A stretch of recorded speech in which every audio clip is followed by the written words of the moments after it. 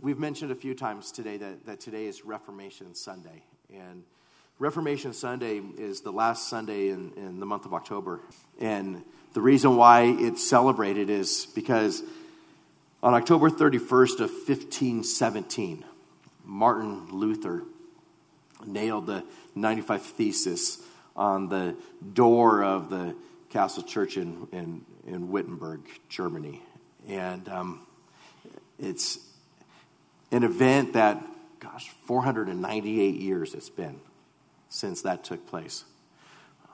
I took my family there a few years ago, and we were driving from across Germany, and as we were driving, we played or had sung almost, countless hours, "A Mighty Fortress is Our God." And so we were just singing. Natalie was just a toddler, just singing with all her might, "A mighty fortress is our God." We sang that as we began the service this morning. But it's a hymn that Martin Luther penned, the one that he wrote. And I just wanted to remember, before we get into our passage this morning, Reformation Sunday and what it means to us. 498 years. It matters to us. The reason why it matters is because at that particular time, the gospel had been just attacked in incredible ways, to where people were paying indulgences and thinking that they were saved by what they were doing and what they were giving and where they were going. It wasn't a time in which people lived and believed that they were saved by the work of Christ alone, by faith alone. It wasn't a time in which Scripture was what they had in their hand. They didn't have God's Word. They were listening to the church and councils and Pope, Emperor.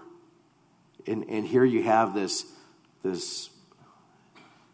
young man, Martin Luther, in just such a bold act of nailing this 95 Thesis there on the door of that church. Printing press had just begun, and that document got taken and sent all over Europe.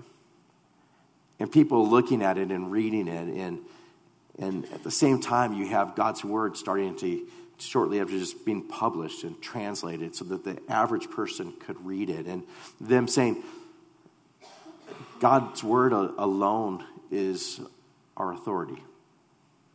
It's what does God say in His Word?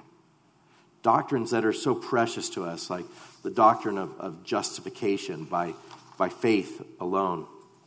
A doctrine that we look upon and say that we're saved, justified by grace alone, through faith alone, because of Christ alone. A doctrine in which we as a church, don't we sit here every week and throughout the week and we praise Him with all that is within us, because you and I, we're saved not because of our own works, but we're saved by faith in the work of Christ upon the cross, and that alone. We don't have to be here and wonder, am I saved? Did I do enough? Did I do enough? Did I lose it? Did I do enough? But to be in a place of He did enough. He fulfilled all righteousness. He paid the price for my sin. He took the wrath upon Himself that I deserved. It's Christ alone. And out of the Reformation, you have the 5 solaces that come out of that, which is Scripture alone being our authority, that we're saved by grace alone. It's by grace. We're rescued from God's wrath by grace alone. Work that the Holy Spirit does in us by bringing us to Him and taking us from our bondage of sin and raising us to life. It's all by grace. It's all by faith alone, in Christ alone, to the glory of God alone. We're here this morning just praising him alone for this great salvation in which we have. And it's this that it matters to us very much this morning. Luther talks about this doctrine of justification by faith alone, and he says it's upon this doctrine that the church either stands or falls.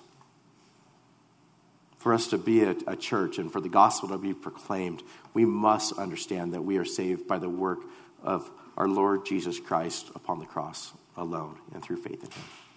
And so on this morning, I'm thankful. I'm thankful for Reformation Sunday. I'm thankful for the work in which Christ has done for us in saving us. I think of Luther and him penning that, and what must it be like to think of him and the other reformers that stood so strong on God's word and the authority of God's word. The persecution in which they faced. Countless Christians who fled Europe and the persecution that they were under to come to the United States of America and form this great country. So solid in their convictions of how it is that we are saved and how it is that we can know truth and where all of the praise is to go to. And think of how grieving it must be to think that so many within the church today have thoughts in their minds like, why does it even matter? It matters. The gospel, brothers and sisters, the gospel matters. Clarity in the gospel matters. It matters that we're not on some kind of performance treadmill where we're trying to do our best, but to be able to look and say he did his best, he did it, he fulfilled all righteousness, and he died on the cross for our sins. It's through faith in him. It matters. Mighty fortress is our God. I think of the persecution that he was under for this, where he pens the words, and though this world with devils filled should threaten to undo us, we will not fear, for God hath willed his truth to triumph through us. Then the hymn closes with, let goods and kindred go, this mortal life also. The body they may kill, but his truth abideth still. His kingdom is forever. It's forever. And with that, let's get right into his word as we continue our study in the Gospel of John. John chapter 13, beginning in verse 18.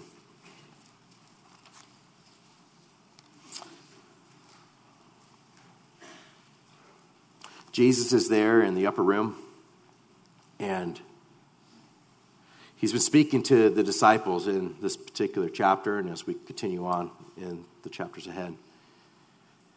But he says in verse 13, in chapter 13,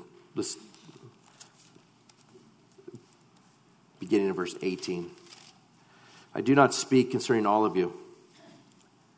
I know whom I have chosen, but that the scripture may be fulfilled, he who eats bread with me has lifted up his heel against me. He's been talking with the disciples and encouraging them to follow his example in washing one another's feet, to follow his example in forgiving one another, humbly serving one another. You have it where Peter has just said, you shall never wash my feet.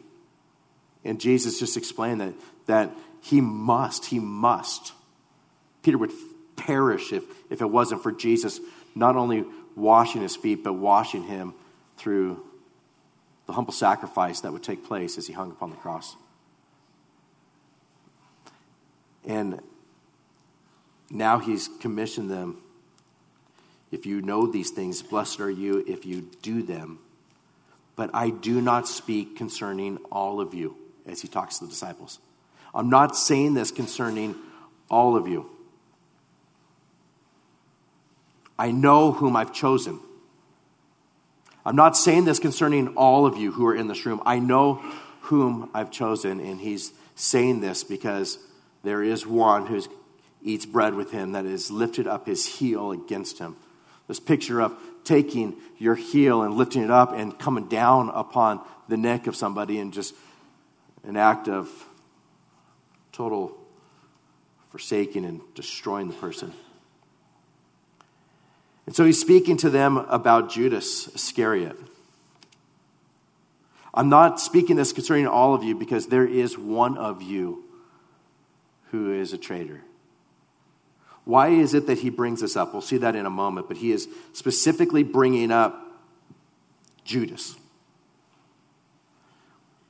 We see that this is something that had been prophesied in the Old Testament. In Psalm 41 and verse 9, it says, even my own familiar friend in whom I trusted, who ate my bread, has lifted up his heel against me. And Jesus is referring to this, saying that was talking about Judas who was to come. It's a picture of the psalmist that's there, but it's a greater picture of Jesus and Judas who was going to betray him. Also in Psalm 55, where it says in verse 12, for it is not an enemy who reproaches me, then I could bear it, nor is it one who hates me, who has exalted himself against me, then I could hide from him.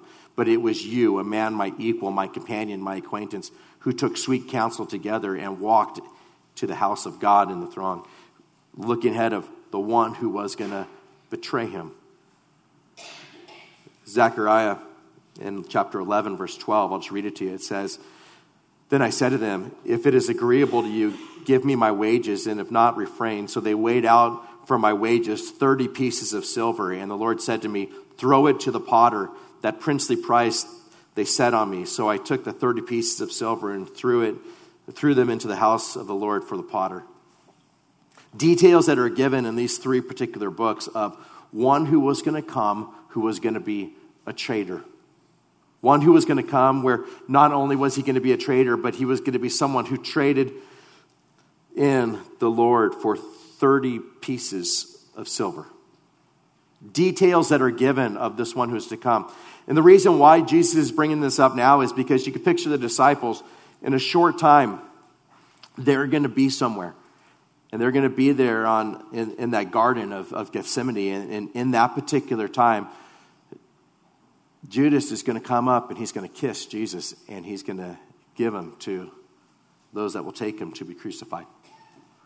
That act would have just wrecked the disciples. To be able to see Judas, one who had been with them for 3 years, one who was in charge of the money, the one who was walking with the disciples, hearing the teaching of Jesus, seeing everything that Jesus had done, and being in a place where they're looking, saying, did you make a mistake, Lord? Because you chose us, the 12. You picked us. We're your disciples. Did you not know that he was going to betray you? Did you make a mistake in choosing Judas to be one of your disciples? And Jesus is saying, I'm telling you right now, I'm not speaking concerning all of you, for I know whom I've chosen. I know all of you. But so that scripture may be fulfilled, know that there is one who is going to betray me. One is going to come to betray me. In Matthew chapter 27, it gives some detail there as well as the Judas, this betrayer, who comes and he sells Jesus for 30 pieces of silver, the exact amount that had been prophesied in the Old Testament in the book of Zechariah. Not only that, but we find that after this, he's remorseful, and he brings the 30 pieces of silver back to the chief priests and elders, and he says, I've sinned against innocent blood. And it tells us that these chief priests and elders said, what is that to us? You see to it. And then he threw down the pieces of silver in the temple and departed. And then he went and he hanged himself. But the chief priests took the silver pieces and said, it's not lawful to put them into the treasury because they are the price of blood. And they consulted together and brought with them the potter's field to bury bought with them the potter's field to bury strangers in it. Therefore, that field has been called the field of blood to this day. It's the fulfillment of the prophecy that had been given. The fulfillment of the prophecy. For 30 pieces of silver, he would be betrayed, and then it would be sold to buy that potter's field. Just incredible detail given hundreds of years before, so that when the disciples heard this, when the disciples saw what took place with Jesus being betrayed, they're going to look and say, he said this would happen. He told us over and over again that this would happen. He knew who he chose. And he told us that one of them was going to betray him. He knew. Not only that, but all of the details he knew. As you look at this, as we begin to look at what's taking place here with Judas, one thing that just screams out to us is God's sovereignty, isn't it? It does, doesn't it? You look and you see that he knew all that was going to happen. Nothing was taking him by surprise. He is about ready to go to the cross, and it's not that he could have just continued on and lived and done all kinds of wonderful things if Judas had not betrayed him. But Jesus knew the details of, okay, one is coming and he's going to betray me. One that I've chosen, he's going to do this for 30 pieces of silver. He's going to do this. He gives detail because Jesus is in control here.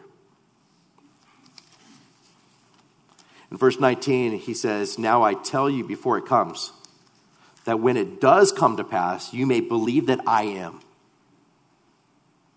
I'm telling you this before it comes, so that when Judas does do this, you will believe that I am.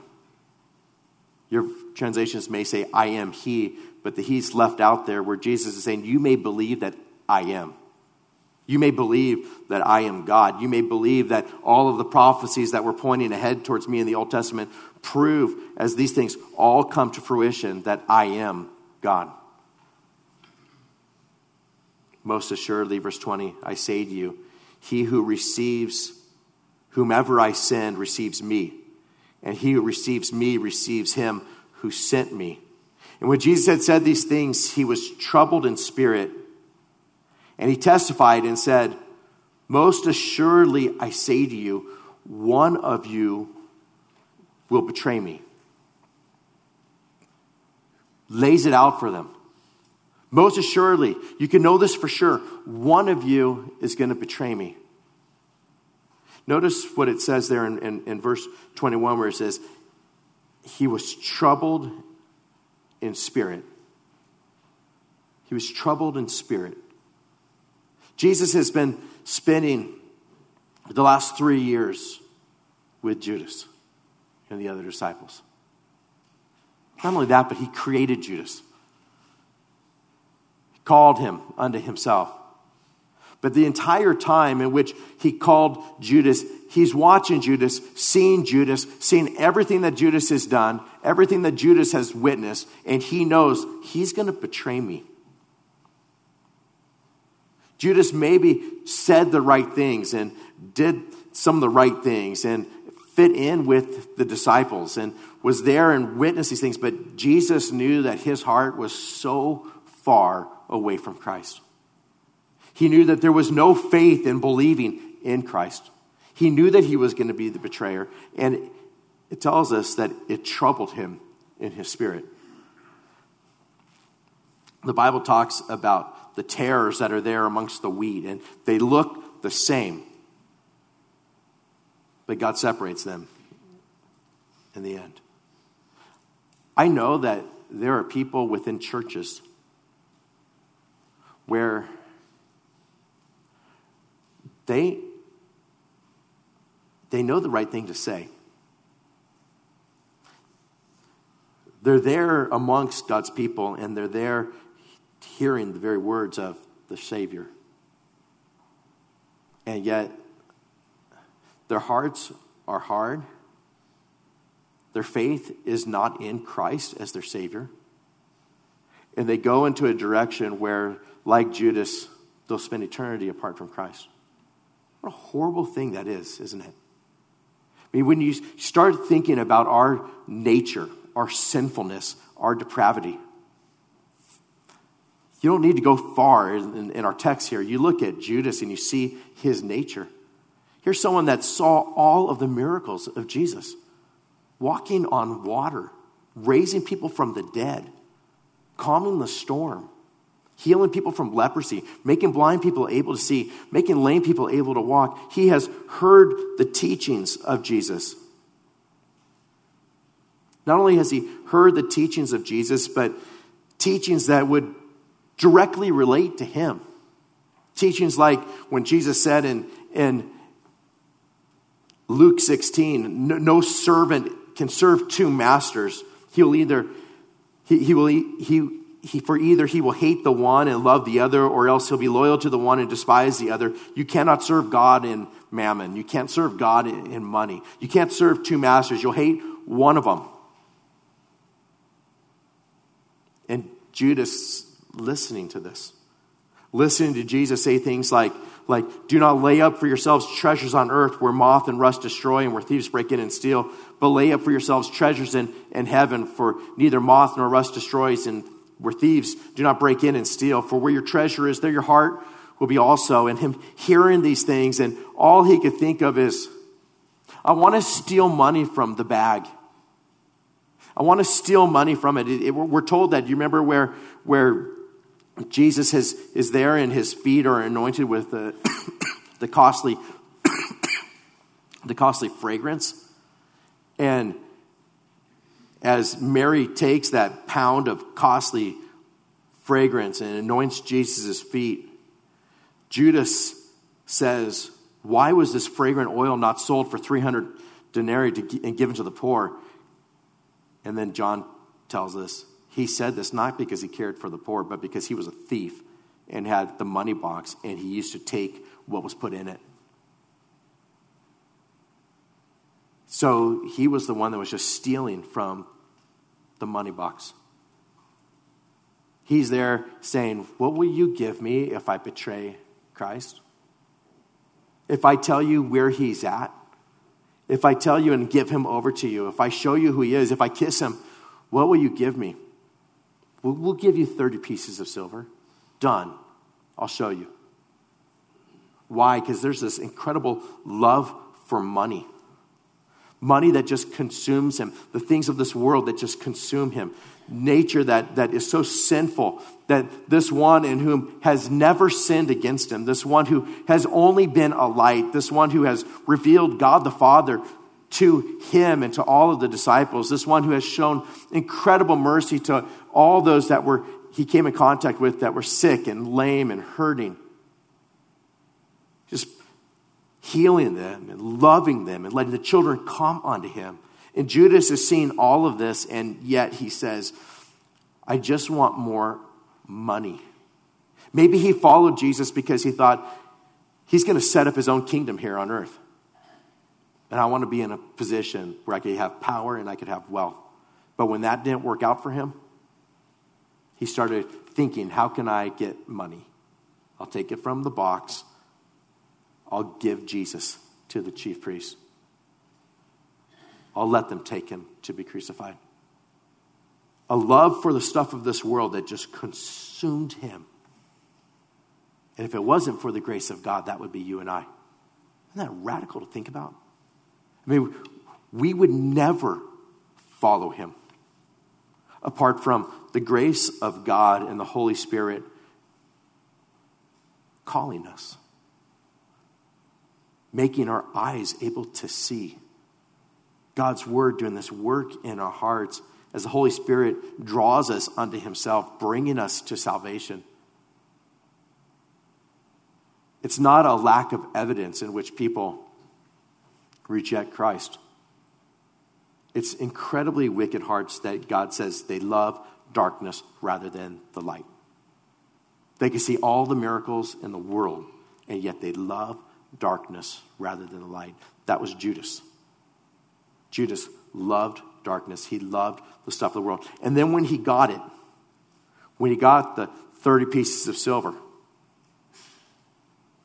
and they take Christ away, he goes and takes it, throws it down, and says, I've sinned against innocent blood. Jesus never did. He didn't do anything. You could take it, because when you get all of the world's goods, it's still filled with emptiness. You could take the wealthiest people in this world, and they're still empty. Was he repentful? Did he repent? No. He just went and hung himself. He went and took his life.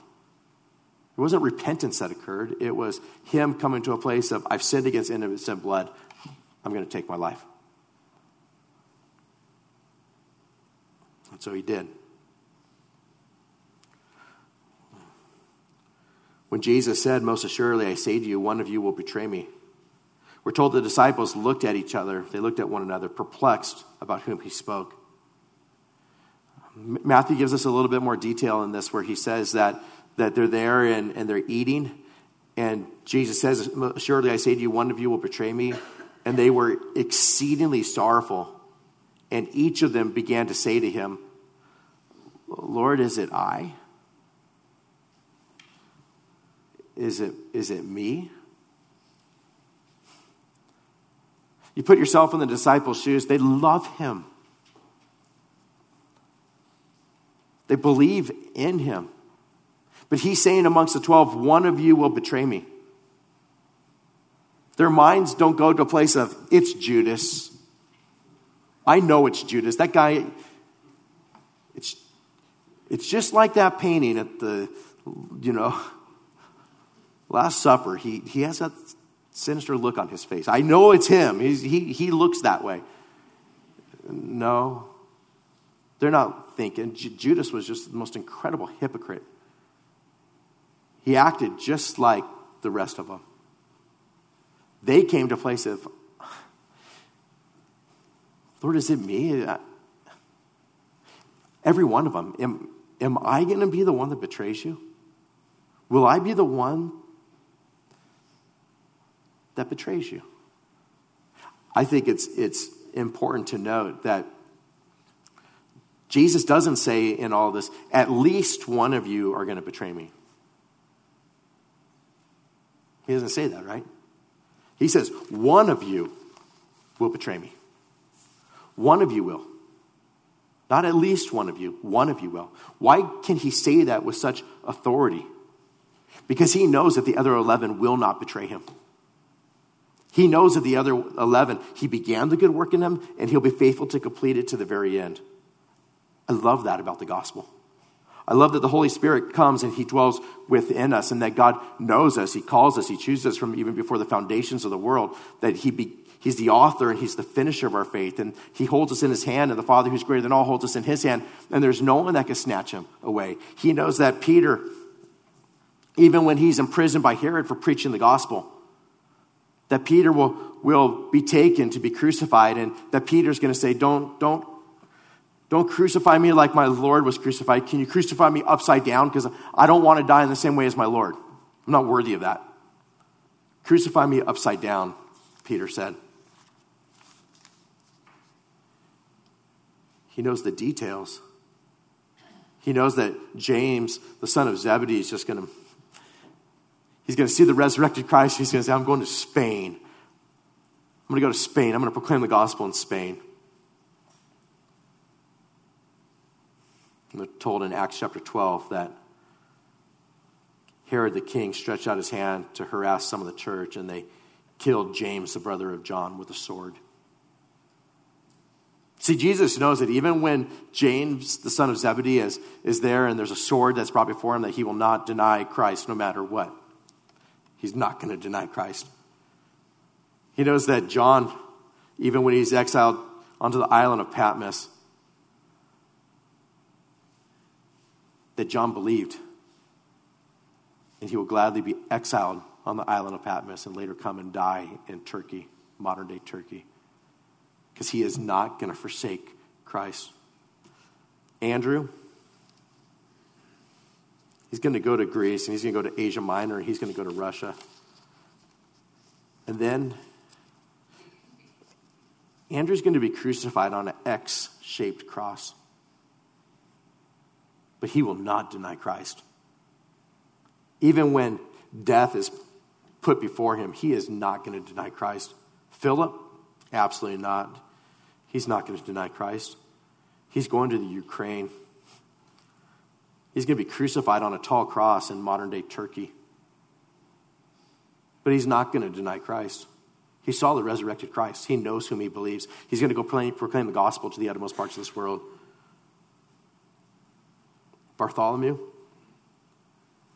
he's going to go to Asia Minor into India. And then he's going to be the founder of the Armenian church.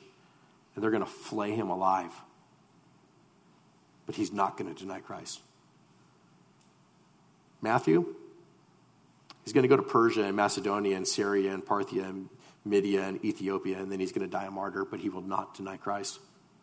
Thomas, doubting Thomas, no, he said, "My Lord and my God," and he worshiped him. And he's going to India, and then he's going to be put to death by a spear and buried in India, but he will not deny Christ. James, the son of Alphaeus, he's going to be arrested, thrown off the temple, and he's going to be beaten to death with a club. But he's not going to deny Christ.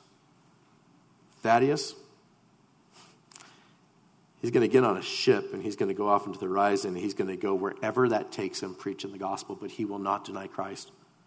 And Simon the Zealot, he's going to take the gospel to Persia, but he will not deny Christ. With such authority, Jesus says, "One of you will deny me." But I could picture those guys getting ready to be flayed alive or to be crucified on a tall cross or on an X-shaped cross or upside down. And they're saying, "We're not Judas. We will never, ever forsake him because he began the good work in us and he'll be faithful to complete it. And we'll proclaim the gospel, whatever that might bring." For me, that's incredibly encouraging to look and think of a God who says, "I know you.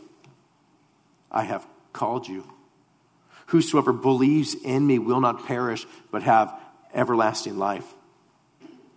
May that be just an incredible assurance for us as believers.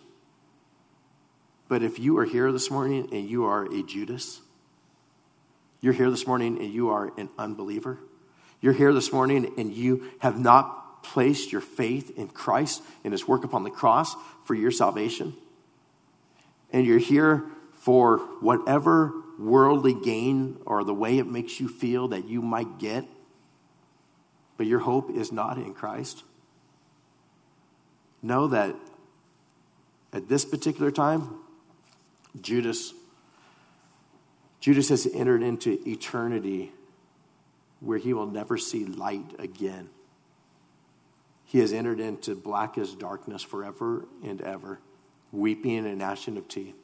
There is no hope for him for salvation, for there was never faith in Christ.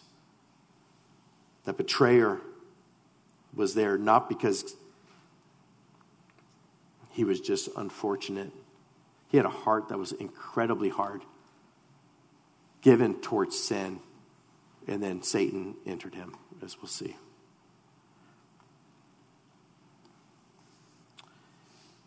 In John 13:23, it says, "Now there was leaning on Jesus' bosom one of his disciples whom Jesus loved." Who's that talking about? John himself, right? The author of the Gospel of John uses this phrase on different occasions, referring to himself. I love that about John. He doesn't want to talk about himself. He doesn't want to say, like, "And I, John, I was right next to him. Judas was on one side, but I was on the other side, and I was right next to him, and my head was like on his chest, like, you know, like I had the most privileged position." He just doesn't even bring up his name. He just says, like, "But then there was this one leaning on the bosom of Jesus, and just so you know who he is, he's the one that Jesus loved." And I don't think he's saying like he loved me more than he loved the rest of you guys. I say stuff like that to my siblings, like, you know, I am the favorite, and I am. But I'm just kidding. But really, I am. But my siblings and I have done that with my parents, and it's fun. But John's just there saying, he loves me. And when he's identifying himself, Jesus loves me. He loves me. He knows his Savior, and as he's penning this, he just is looking at it and saying, who am I? I was the one that, he loved me. I know he loved me. Well, Simon Peter therefore motions to him and asked who it was of whom he spoke. And then leaning back on Jesus' breast, he said to him, Lord, who is it? And Jesus answered, it is he to whom I shall give a piece of bread when I've dipped it. And having dipped the bread, he gave it to Judas Iscariot, the son of Simon. From there, we see that Jesus does this. He takes the piece of bread. And as Judas does this, says, now after the piece of bread, Satan entered him. And Jesus says to Judas, what you do quickly. Jesus knows that he is about to go to the cross. He identifies Judas. Judas is sitting right next to him. It's you. We're told through Matthew that Judas even said, is it I? And Jesus affirms, yes. Well, he's there now, and Jesus says to him, what you do quickly. Judas doesn't respond by, no, I can't go through with it. This is a mistake. Please forgive me. He just goes from that place to betray Jesus. Verse 28 says, but no one at the table knew for what reason he said this to him. For some thought, because Judas had the money box, that Jesus said to him, buy those things we need for the feast, or that he should give something to the poor. At that particular time during Passover, they would give to the poor. So they're thinking Judas left because he's going to go probably do something and give to the poor.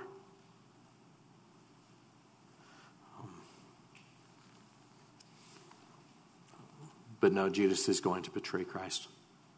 Having received the bread, he went out immediately. And it was night. I don't think that last part that's there is there just so we know what time of day it was. It was dark. It was night. And there goes Judas. Judas will never see light again from that point on. As I said before, it was night. He took that, went, betrayed Christ, and then would later go and hang himself and enter into the judgment of the Lord. For us here as believers this morning, I'm so thankful for his grace that that's not me. I'm so thankful for his grace that he is able to keep me to the end. I'm so thankful for his grace that through faith in Christ, because I can sit here on this Reformation Sunday and say, my only hope for salvation is that I believe that Jesus, my Lord, my God, my Savior, died on that cross to forgive me of my sin.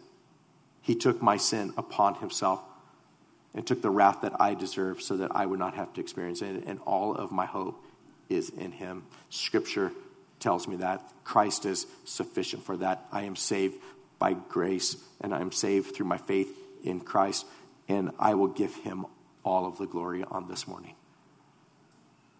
If your heart is in that place, your only hope for salvation is the Lord Jesus Christ. Like those disciples, they could go to flay you, and you will stay with him to the end. He began the good work in you. He'll be faithful to complete it. If you are not a believer in the Lord Jesus Christ this morning, may today be the day of salvation for you. Every one of us as believers here have a day of salvation in which God saved us. May today be the day that you walk as a disciple of Christ in whom you will spend all eternity. Amen. Let's pray together. Lord Jesus, we thank you for this morning. We thank you for your word. With such authority, you show us, Lord, that you were going to have one that was going to betray you. Even in those passages in the Old Testament, you prophesied of that to come. You said that it would happen before that it would happen, that so that we would believe that you are God. And we believe this morning. Our hope for salvation is in you. And Lord, it's unto you in whom all glory belongs. May we glorify you with all that is within us on this Reformation Sunday morning. May you be exalted in each one of our hearts. We pray this in Jesus' name. Amen.